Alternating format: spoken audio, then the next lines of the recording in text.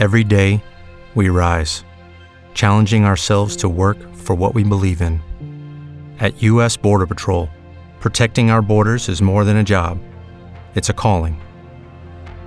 Agents answer the call, working together to keep our country and communities safe. If you're ready for a new mission, join U.S. Border Patrol and go beyond. Learn more at cbp.gov/careers.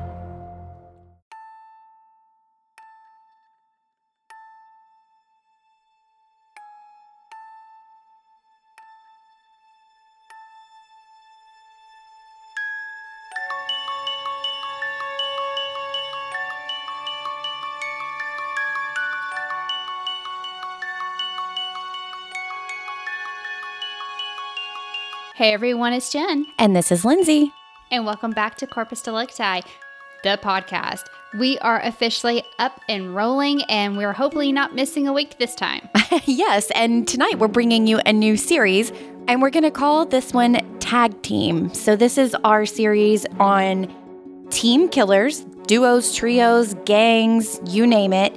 May or may not be a few couples in there, but we have already done couples who kill before, so that will not be the main focus. But that's what we're going to go ahead and kick off tonight. So this week's episode takes us back to the U.S. in the 1930s. Now, the Great Depression brought speakeasies, and the general feeling of misery is pretty much throughout the U.S. population. Unemployment is at an all-time high, leaving people with a feeling of doing what they have to do to survive. So this is the time where we have mobsters, bootleggers, and high crime rates. And that's becoming normalized in every major city. And so this week, we're going to the city of brotherly love, Philadelphia. And this is where two cousins were involved with insurance scams, counterfeiting, and of course, the reason we're here, murder. The total body count is disputed from anywhere between 30 to 50 people. Now, one source got a little too crazy and said it was 1,000, but that really seems unlikely. So this is Herman and Paul Petrillo, and they were Italian immigrants who came to the U.S. sometime around World War I. And during this time, the Italian immigration grew from about 76,000 in 1910 to over 155,000 by the 1930s. Now, this is a very tight-knit community. They share culture, language, food, all of that. As we know, really, really good cooking, but they also clashed very heavily with the Irish immigration population. Now, the cousins had their own businesses, and the Depression caused these to crash, which resulted in them coming up with a more, let's say, adventurous way of getting money. Herman was born in 1899 in the province of Campania. This is in Italy, and it's just south of Naples. He immigrated about 1910, and he was employed as a barber. One site, the one that said it was over 1,000 people, also said he was a spaghetti salesman. That's a niche. It definitely is. And he was also known to try his hands at arson. He would come up with people and set their places ablaze and collect some of the payout. Now, Herman was also known as the local star actor in the community. He is definitely a man of many talents. He did run into some men selling counterfeit $5 bills for only $2.50. And he was really impressed about the high quality of the fake bills. And he was like, you know what? I'm going to start a new hobby. In fact, some say he worked his way up to be an expert counterfeiter. His cousin, Paul, owned and ran the custom tailor to the classy dressers on East Passyunk Avenue. According to later reports in the Philadelphia Inquirer, the business grew really quickly. It was doing really well. But again, when the Depression came, he was just barely surviving. To make ends meet, he started to run insurance scams right there from the back room of his tailor shop. So what he would do is he would sell these cheap policies with weekly premiums of 50 cents or $1. Now, again, keep in mind the times, inflation, long time ago. And the insurance company that he worked with, didn't require a medical examination. So he would find these old people, sickly people, and he's going to sell to these, and they were mostly men. So in a way, it sounds like he's doing these people a service, right? It's people who might normally have trouble getting insured. Well, that's not really why he was doing it. So he would sell them this insurance, but what he wouldn't tell them is that he placed himself as the sole beneficiary. So he would put himself down as a brother, an uncle, a cousin, whatever, so that an onlooker wouldn't be too suspicious. But when something would happen to these people, guess who's going to get the payout? And I know things have changed quite a bit since then, but to me, this is a huge red flag for the insurance company. A quick filter and search for duplicates would show him on more than just a handful of policies. And it would show him on the ones that he's actually selling, too. Now, I would imagine these days there's some mechanism to detect that. But to expedite the insurance claims, Herman just didn't want to sit around and wait for these untimely deaths. So he hired thugs to take care of some of the people to expedite the process. He made sure that it looked like an accident and the insurance claim would be doubled the amount than if the person just took their time. Herman would label the scheme as sending them to California. Now, two of the victims, Ralph Caruso and Joseph Arena, were drowned and bludgeoned on fishing trips. Now, a third, John Woloshin, was bludgeoned and ran over repeatedly by a car. And remember, these are supposed to be accidents. So I would highly question the fact that a car went back and forth, back and forth, back and forth as an accident. And a bludgeoning, that's not really an accident either. Now, the drowning, okay, I can see that. But the other two, a little bit questionable. So Herman is already hiding from the cops because they're onto him for this counterfeiting operation. There are warrants out for arson. So Paul and Herman now decide it's time for us to get together, put our skills together.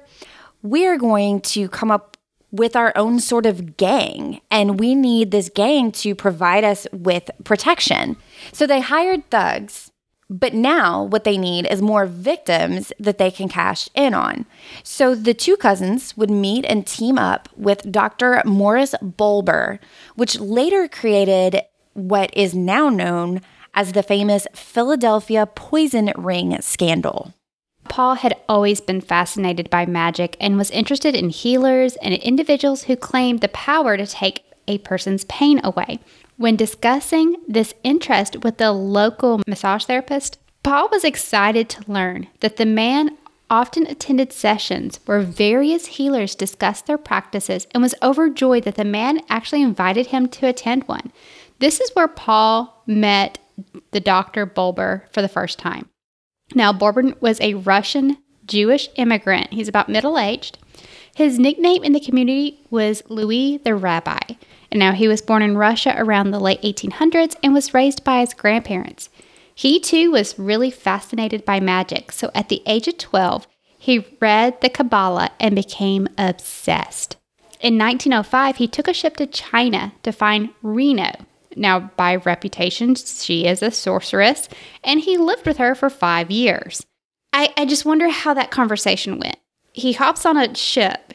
He goes over there and says, I'm going to live with you. I'm going to learn about you. And she takes him in. So that, to me, is weird. And she taught him about her potions and how to use healing spirits. He moved to the U.S. in 1911, where he worked as a teacher, and then he opened a grocery store. So, like everyone else that we've mentioned in this story, when the Great Depression hits, the store closes, his grocery store, and so he falls back on this skill that he has learned, and he works as a faith healer. This is when he took on the title of doctor. So it's not a medical training, it's just 5 years with the sorceress Reno from China. Who would go to a doctor who sold you oranges a week ago? But in 1931, this doctor and that of the two cousins, Paul and Herman, would drastically change. So let's start with how it all began.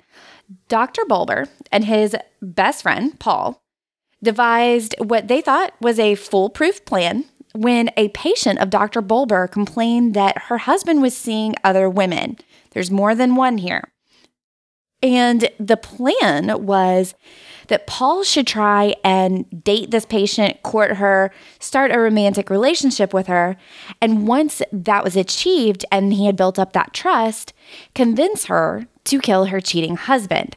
Then Paul and this widow could then split the $10,000 life insurance benefits. So Paul strikes up a romantic relationship with her, finally convinced her that murder, not divorce, was the only way that they could be together because your husband's always going to be around. He's going to never stop following us, all that. And it wouldn't hurt to have that life insurance policy so that they could start their life together. So the husband, Anthony Gisgabi, was known to be a very heavy drinker. Now, Anthony's wife chose her method of murder in a way that we have actually never talked about on this podcast before. All right, so it is in the middle of winter in Philadelphia. For those who are in the U.S., you know that is pretty darn cold. So what she did is she waited till he passed out one night in the dead of winter. She takes off all of his clothes and moves him under a window. He gets super sick, and he does pass away shortly from illness. So, did she kill him, or did she just open up the avenue? Does that make sense?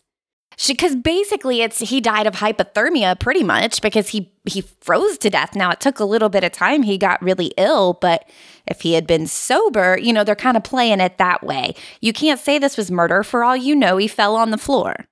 The wife and Paul received the insurance money and they were going to split it. But unfortunately, the romance died before the insurance could be half given to her, and the couple parted ways. This scheme worked, and the cousin saw an opportunity to capitalize on it. But there was a problem. The depression is getting worse and worse. This is when they meet Maria Favito, and she was recruited to be the gang's faith healer. Now, she practiced fatuchery, and this is I'm sorry, people who actually practice this, but it is a type of magic. It involves chanting and spells and potions. Now, she would sell all of this to kind of solve all of life's problems. She was also considered herself a marriage counselor. And to her credible resume for this is having outlived 3 husbands that unfortunately died accidentally. So that doesn't make you a counselor. That just means you outlived them. They were all accidental deaths. Okay, that's interesting. But that doesn't necessarily make you a marriage counselor, just outliving your spouse.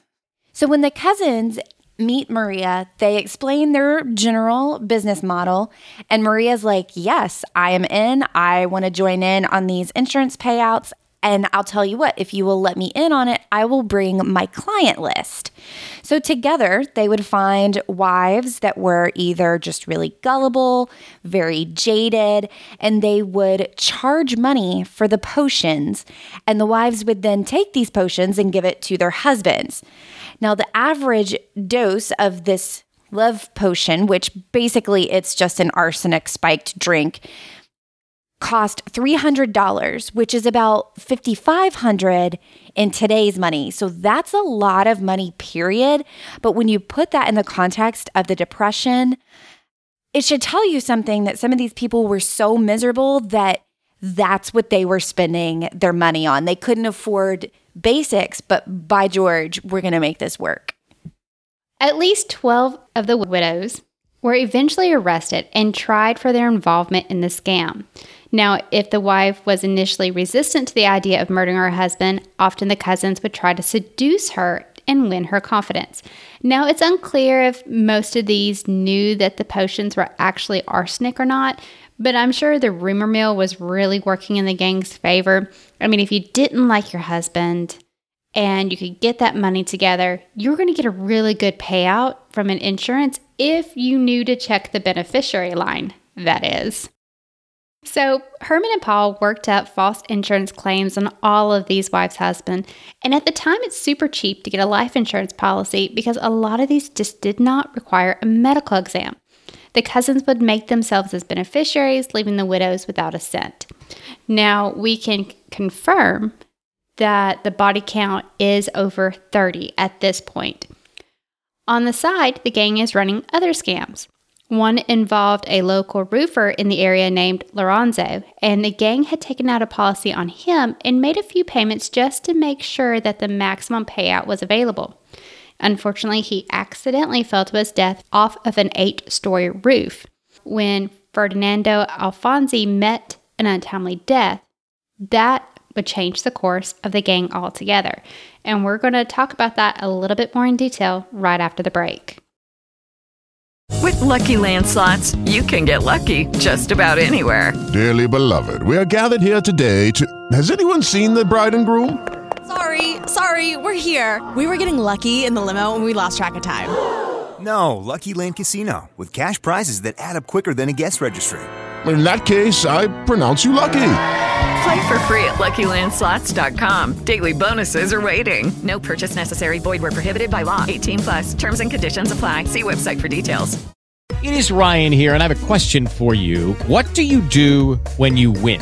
Like, are you a fist pumper, a woohooer, a hand clapper, a high fiver? I kind of like the high five, but if you want to hone in on those winning moves, check out Chumba Casino. At ChumbaCasino.com, choose from hundreds of social casino-style games for your chance to redeem serious cash prizes. There are new game releases weekly, plus free daily bonuses, so don't wait. Start having the most fun ever at ChumbaCasino.com. No purchase necessary. VGW. Void where prohibited by law. See terms and conditions. 18+. With Lucky Land Slots, you can get lucky just about anywhere. Dearly beloved, we are gathered here today to... Has anyone seen the bride and groom? Sorry, we're here. We were getting lucky in the limo and we lost track of time. No, Lucky Land Casino, with cash prizes that add up quicker than a guest registry. In that case, I pronounce you lucky. Play for free at LuckyLandSlots.com. Daily bonuses are waiting. No purchase necessary. Void where prohibited by law. 18+. Terms and conditions apply. See website for details. All right, guys, welcome back. And let's just jump into it, because here enters our protagonist that will bring down this notorious poison ring that will make staying husbands feel a little bit safer. Now, this protagonist is named George Meyer. Now, George is not associated with the police in any way. He ran an upholstery cleaning company which was struggling financially. He had heard the two cousins and about their business activities.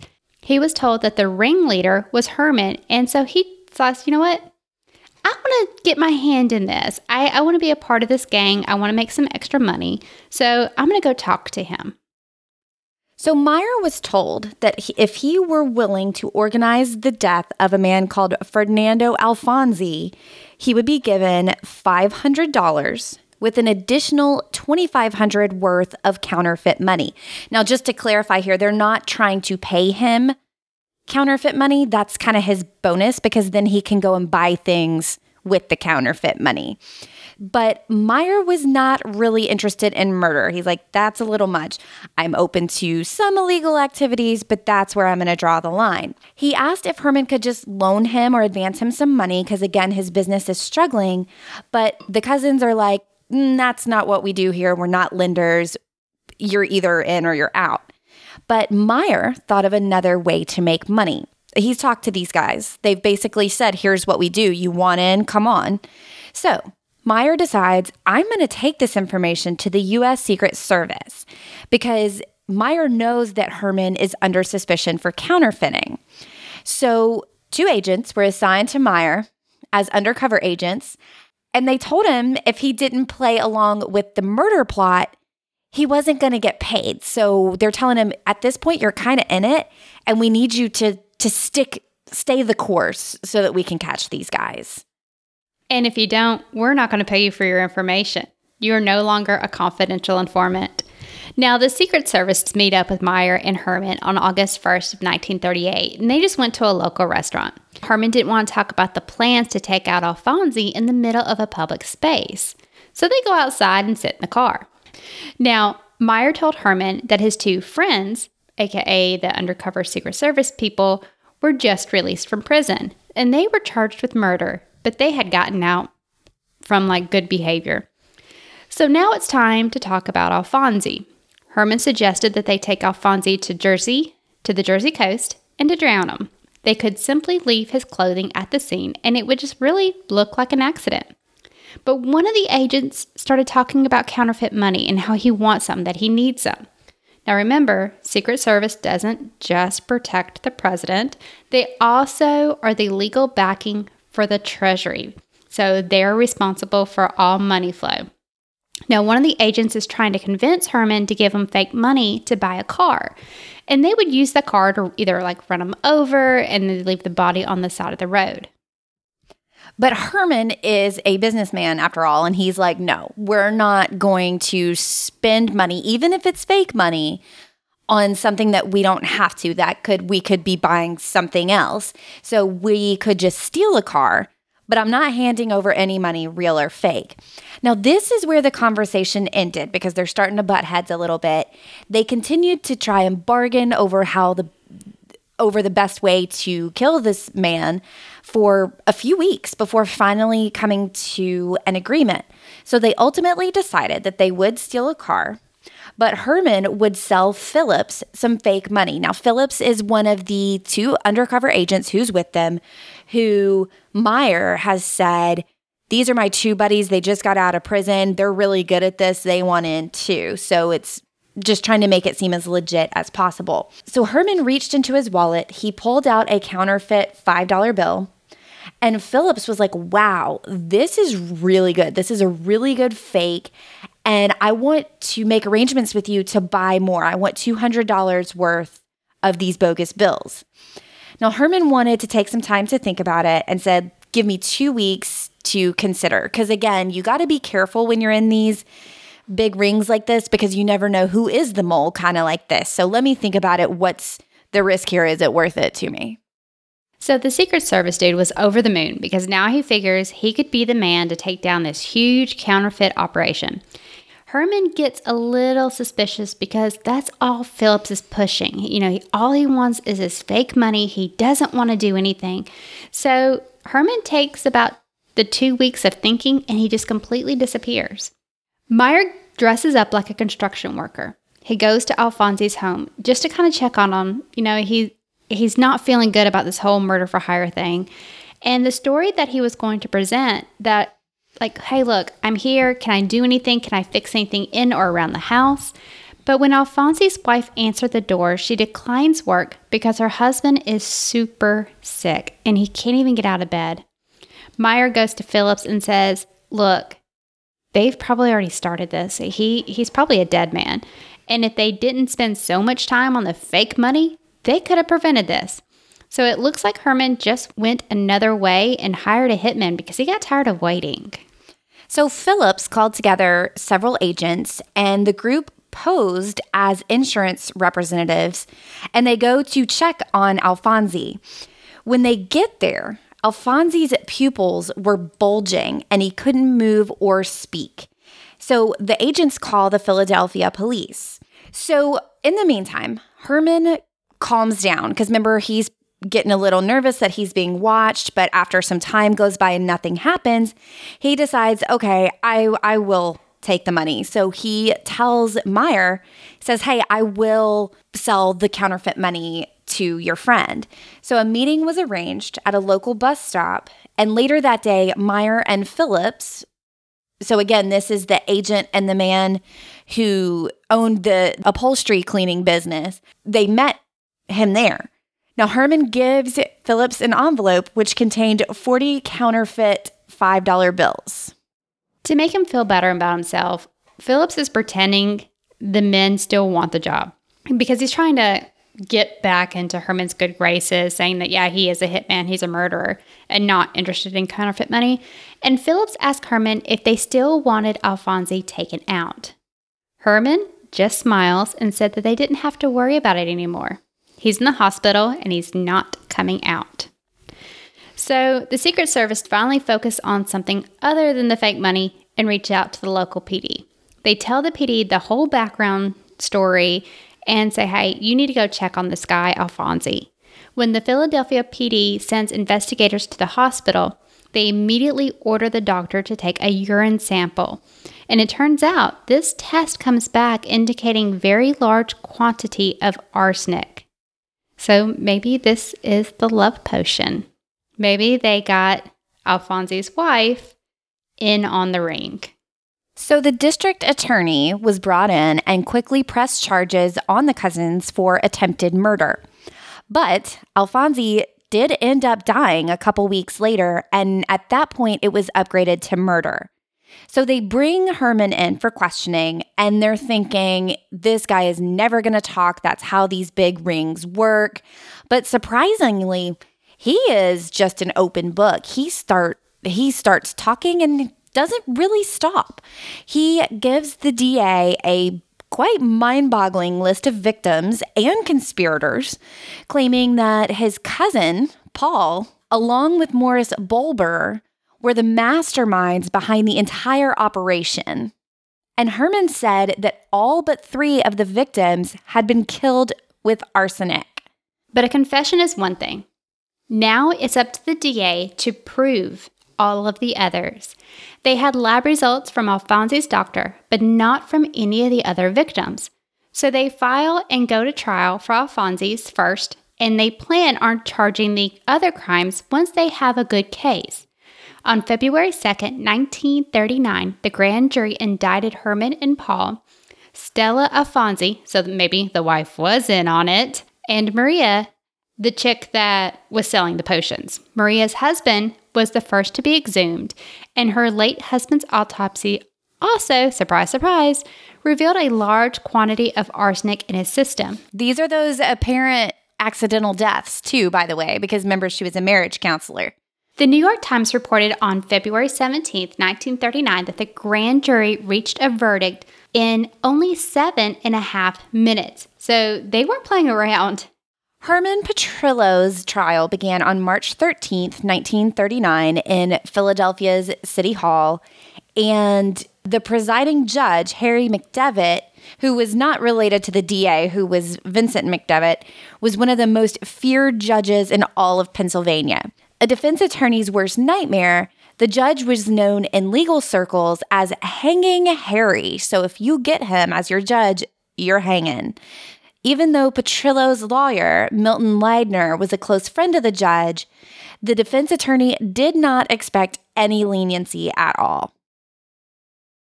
March 13th, 1939, Thomas Sheeran, an agent for the John Hancock Mutual Life, was the first to testify. Now, he told the jury how one of the cousins had taken him to see Alfonsi on February 9th.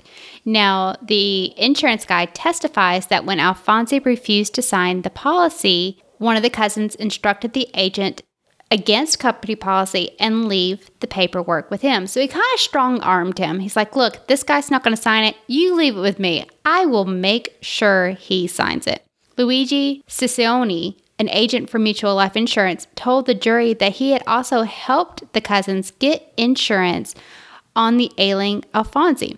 Now, afterwards, Secret Service informant Meyer and the cover agents Phillips consecutively took the stand and testified about the cousins' attempts to have them kill Alfonsi. So this is pretty much open shut. You've got the insurance company. You've got the undercover Secret Service agents. You've got Meyer, who first approached them for extra money.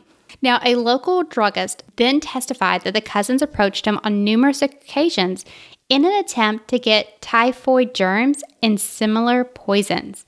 Next, a physician gives testimony in regards to the quantity of arsenic found in the autopsy of Alfonsi. So the prosecution is going for gold. They are hitting every single aspect in this murder case. And meanwhile, the defense doesn't really have much of anything that's hard to go up against. Now, Attorney Leidner briefly attempted to discredit the state's witnesses. Again, that's really all he could do at this point. But then he quickly relented when he realized that he's only furthering the damage done by the DA. So Petrillo then took the stand and spent 3 hours and 15 minutes denying all of the accusations. Again, at that point, what's the point? And on March 21st of 1939, the jury foreman, 42-year-old Margaret Skeen, read the verdict to the court. Bet you can all guess where this is going. He was guilty, and they wanted the death penalty. Herman is mad now. And he flat out yells, and I apologize for the language to come here since we don't normally on the show, but he yells, "You lousy bitch," before lunging toward the jury foreman. Not a good way to try and plead your case. Now, thank goodness, before he could reach Mrs. Skeen, guards were able to restrain him, and the judge banged his gavel in an attempt to bring order back to the courtroom. He was then sentenced to die in the Pennsylvania's electric chair. Following the verdict, his defense attorney stood and apologized to the court. His defense attorney says, "I'm sorry. I wouldn't have defended this man if I'd known he was such a scum." Wow. But to the point, as a defense attorney, you have everything the prosecution has. You knew he was a scum when you first took it on. Right. Let's just be honest. Yeah. After the trial, investigators stated they would exhume 70 bodies and examine them for signs of arsenic. So soon, now that the ringleader's going down, here comes the rest. Maria goes to trial. Not to be outdone by Herman's trial theater, she stopped her own trial in the middle of it. And she goes, "You know what? I'm guilty. I did 3 counts of murder, and that includes both her stepson and her own husband." But she did say in the middle of court, "I might as well just get over with it. Let them send me the chair. What do I have to live for?" Wow. So, to save his own skin from the electric chair, Herman then says, "Okay, well, I guess that I'm going to cooperate with the prosecution then." So by May 21st, 1939, 21 arrests were made in connection with the poison ring. Now, that's a lot because we've only talked about a few of the key players, but that's how many people are involved in this to make this work. As the investigation went on, detectives discovered that Herman and Bulber ran a matrimonial agency, which apparently was created to find new husbands for the widows of their victims. So they would trick these women into killing their husbands. Then they would find them new husbands to keep the whole thing going. It's absolutely wild. So upon finding a new mate, the widows would marry. Then guess what? They would take out life insurance policies on them. And then afterwards, it was up to the members of the ring to do away with the insured and collect the money. That is wild. Now, remember our doctor, not so much a doctor? Well, he pled guilty to murder, possibly hoping that his plea would earn him a lesser sentence. And this is Bulber, right? Yes, it is Bulber. His plan worked, and he eventually was sentenced to life in prison. Now, a few months later, in September of 1939, Paul also pled guilty. He was sentenced to die in the electric chair. And in the end, 13 men and women, besides Bulber and the cousins, were convicted or pled guilty to first-degree murder. All of these convicted killers served long sentences, and the shortest one not being less than 14 years. So, that being said, everyone served at least 15 years in prison. Paul did die in the electric chair on March 31st, 1941. 7 months later, in October, Herman met the same fate. He died in prison. 13 years later, in February of 1954, Dr. Bulber died of natural causes while waiting his 3rd parole petition. So District Attorney Vincent McDevitt went on to be really successful. So he left service in 1947, and after that, he became vice president of the Philadelphia Electric Company, which a lot of people think is a little bit ironic because he went from putting people in the electric chair to running the electric company. Anyway, so between this story and the story that we talked about during the Depression, where the person resorted to cannibalism, desperate times apparently do call for desperate measures, which is quite unfortunate. All right, so guys, we have a lot coming up in the next few weeks. We are recording with Bob Ruff for one of his podcasts, and we are super, super excited. The podcast is called True Crime Binge. I think we mentioned it on the last episode, but we are recording on Tuesday. We actually don't know when it drops yet, but we'll keep you posted. And we're going to be talking about Rocky's case with him, which, you know, I realized today we covered Rocky's case in 5 parts. They were long parts. Some of them were over an hour. And we are trying to condense Rocky's story into 30 to 40 minutes. And it is hard. There's just so much. So Lindsay is amazing. She did this little, I'm not going to say little, she did this summary so we can just get refreshed on the facts because we get so passionate about it and we get honed in on the smallest of details with Rocky's case. And we needed to take a step back and just look at the totality of the case. And her summary is 4 pages. Yeah, that was a struggle. Like, because all of it is so important in his case, and every little detail does matter in his case, and it really paints the picture of what he has so wrongfully been through. But I think we've got it to where we can recap it, talk through it with someone who hasn't heard it before, and hopefully get some good perspective. And if you, not on True Crime Binge, but if you know Bob Ruff, his main podcast is Truth and Justice, where he covers wrongfully convicted cases. So I think it'll be really interesting to talk to him about this. And then the most extraordinary, amazing thing is happening. In March, we are talking to Morph. Woohoo! We have been asked and graciously took time and consideration to say yes, albeit it took probably 3 nanoseconds for us to say yes. And this one is Beyond Bizarre. So if you know Morph, he has so many amazing podcasts and everyone is great, but this one is Beyond Bizarre, where other podcasts come on and present wild cases, just the most out there thing that you've ever heard, basically. So, but until then, guys, we are super excited. Don't forget patreon.com. We drop a Patreon episode where we have a live event it's either Wednesday or Thursday, the last Wednesday and Thursday of every month. We've been doing this since pretty much COVID hit. And it's just a way to give back since we're not doing live events. We're not traveling. We just wanted to really touch base with you guys. And we have so much fun on those. Yeah, they're generally an hour long. Half is a story that we do with you. If you want to chime in, ask questions, throw in a fact that you know, that's awesome. Then the second half is just chilling and hanging out and getting to know each other. And it's always a lot of fun. And then we post them after in video and audio form. So if you miss it, but you still want to hear the case, you can always do that as well. Or watch us, which sometimes not always recommended. No. Because there are days where I forget about hair and makeup, and it's all natural. That's okay. It's all natural. There was one, I think it was like around Thanksgiving, where you and me were both in pajamas, and like, it was, neither of us tried. It was rough.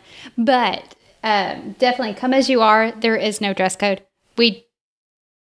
It is a great conversation. Oh, and one last thing, don't forget, we still have our merch store. And if you want to join our Facebook group, that's where all the fun stuff happens. That's where we post our questions. Please answer the questions to get into the group. If you do not answer the questions, it is an automatic hard denial because we do not let bots in, or at least we try not to. And we actually have a really great group of people in there. Yeah, we do. And that's Corpus Delicti Discussion Group. It's pretty easy to find, but please answer the questions. But I feel like we do have a good community in there. People get along well and have gotten to kind of know each other. And as far as the merch store, if you look in the show notes, the link is in there. It's a long link, so it's easier just to go to the show notes. But we've got t-shirts, hoodies, hats, all sorts of fun stuff. Shower curtains. There are actually shower curtains. I thought about getting one. I did not. I would have, but they're like $90. And I was like, I love the podcast, but I don't love it $90 that much. And I wouldn't know what bathroom to put it in. Like if I put it in my kids' bathrooms, it's going to scar them. But the mugs are pretty awesome. I will say I've had my Corpus Delicti coffee mug, and to me, it's the perfect shape. It's a great 12 ounces, so it fits a good cup of coffee. Yeah, and I've got one of the travel ones, and it's held up really well, too. So that is always there. And I guess that's about it, huh? I guess that is. But until then, you know what we said to Felicia. Bye. Bye.